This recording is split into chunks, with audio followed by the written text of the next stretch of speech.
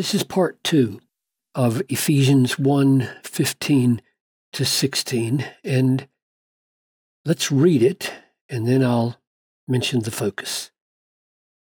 For this reason, I also, having heard of your faith in the Lord Jesus and your love toward all the saints, do not cease to give thanks for you, remembering you in my prayers. So I want us to focus first on this. Where does it point? Before or what follows? And then notice what he had heard, and then notice how he remembers them in prayer ceaselessly and thankfully, and see what we can learn for our own prayer lives here. Father, teach us to pray from the Apostle Paul. Teach us about your work in the people we see so that we are amazed every time we look at a Christian. I ask this in Jesus' name. Amen.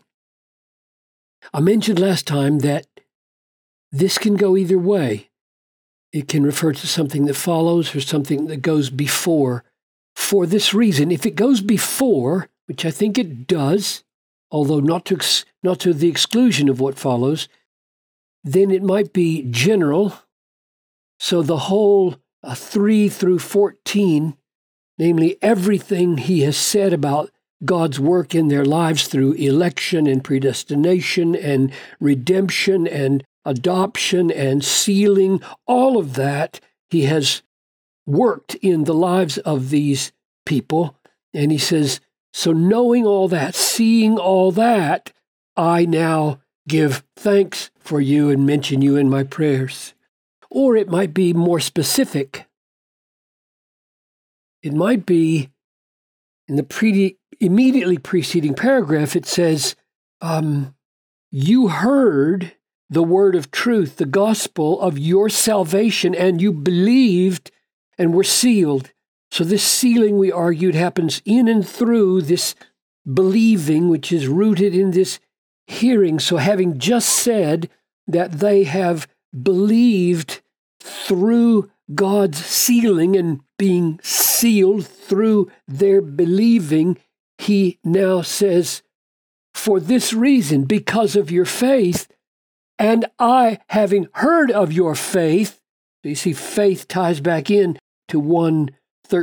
And that's why I say this goes in both directions probably, because he just referred to their faith in 1:13, and now he says, for this reason, because you were sealed through faith, I also, having heard of your faith. So I've heard of it, and I know about it, and how it happens theologically. This little I also is a literal translation that some translations don't mention. And it's a little bit awkward. That's why they don't mention it, because it's hard to know just what he means by I also. Let me suggest a possibility. So he has just said, you also, you Gentiles, when you heard the word of truth, you believed it and were sealed. So God, this is with the Holy Spirit of promise, God sealed you through faith. I also give thanks for your faith. Maybe that's the way also works here. I'm joining with God who just marked your faith with sealing, and I'm marking it with thanksgiving in my prayers. For this reason, I also, having heard, so now he tells us what he's heard about them. He's heard of their faith in the Lord Jesus and their love for all the saints. So faith and love are the two things he's heard about.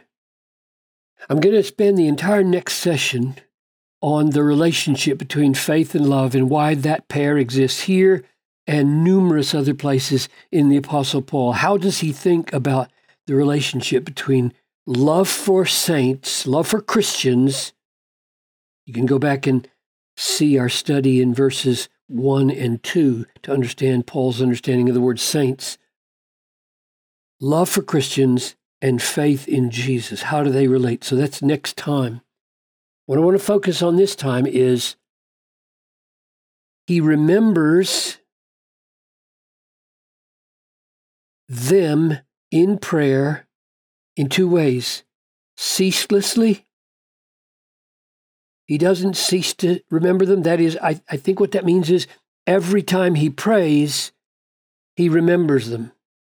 It's not like every minute of the day he's mentioning them, but rather every time he goes to prayer, they come to his mind as a special object of thanks. And that's the second mark of this remembering. The first is ceaseless. The second is thankful.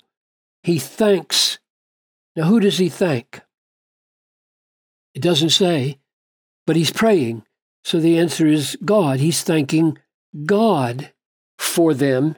And specifically, he's thanking God for them having heard of their faith and their love. He's thanking God, having heard of their faith and their love for people. So he's thanking God for two things. And my question is, why does he thank God? Why doesn't he thank them? Thank you for loving Christians the way you do. Thank you for trusting Jesus the way you do. In fact, Paul never says that. In all of his 13 letters, he never thanks anybody for believing or loving. He always thanks God. Why? Well, it's pretty obvious, isn't it?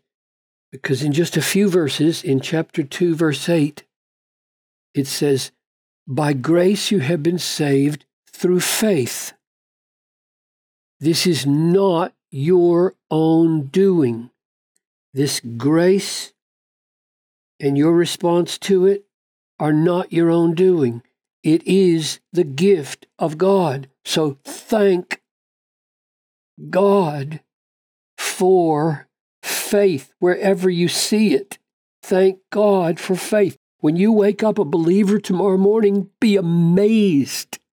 Be amazed and thank God. When you see any Christian, be amazed and thank God. Compare Romans 6:17. Thanks be to God that you who were once slaves of sin have become obedient from the heart.